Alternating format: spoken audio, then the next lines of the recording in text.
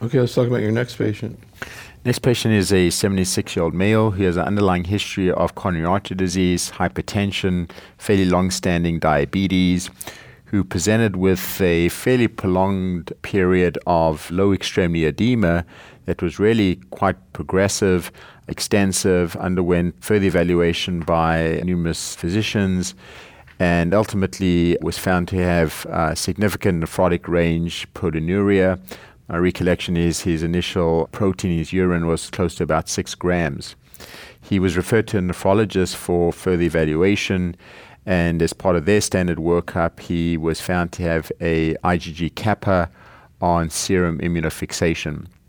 He then underwent a kidney biopsy, which showed diabetic nephrosclerosis, but he was also found to have superimposed membranoproliferative and exudative glomerulonephritis with monoclonal IgG kappa deposits.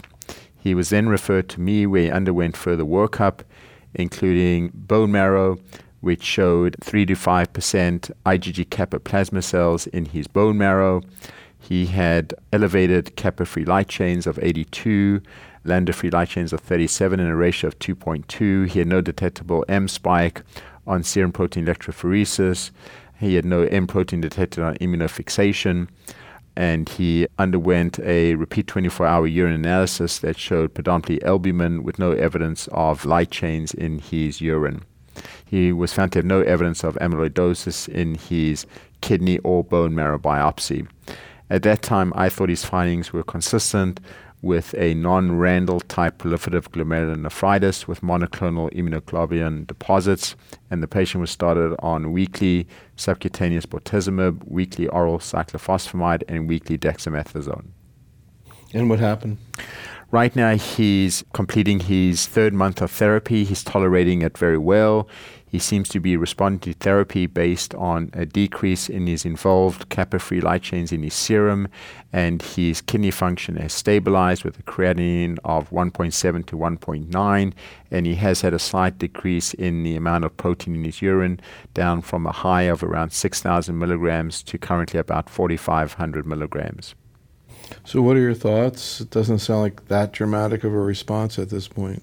Well, except that I think symptomatically he's much better. The edema, he had pretty significant lower extremity edema even today, but from what I gather, that's remarkably better. He's lost about 40 pounds of fluid weight in the last few months. So I think he's on the road to getting where he needs to be. And I think this case highlights what my colleague who sees most of our amyloid patients keeps telling me over and over again. It's not the size of the protein that matters, it's the function of the protein. And in this case, clearly that function is important because it's binding and inhibiting kidney function. This, I think, was a really interesting case that could easily have been missed if the workup weren't as complete and thorough as it was, and is one where I think the response may be slow, but ultimately the long-term benefit could be pretty good.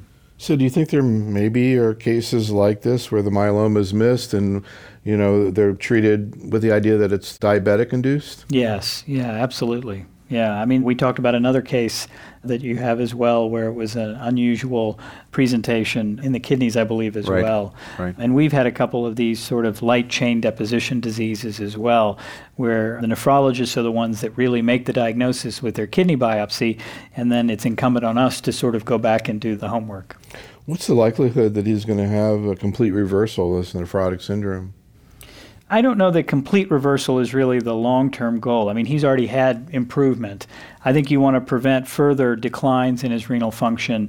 It may be, again, akin to the amyloid patient who you may not reverse all of their proteinuria, but you reverse some of their proteinuria, and you allow their kidney function to not deteriorate.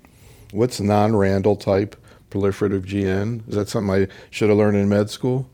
No, I think this is, part of the reason why I wanted to present this was because there's this whole new entity called monoclonal gammopathy of renal significance.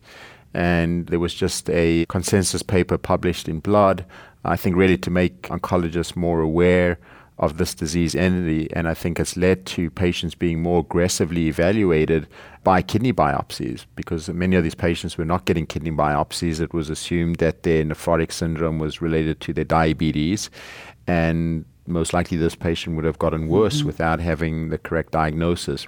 The non-Randall type is just one of the different types of kidney patterns that are seen on, it's really a pathological diagnosis based on the kidney biopsy and how the immunoglobulin proteins can deposit in the kidney and the different effects they can have on various parts of the kidney, which is all in that consensus paper. Just out of curiosity, do you think most oncologists know what non-Randall type is?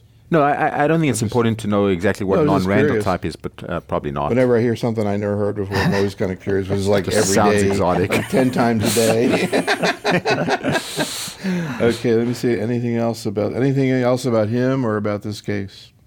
This was, to me, it was a great case. And I think this is one of those where you have to, the patient's getting better, even though the numbers are not dramatically better, you know that you're going down the right road.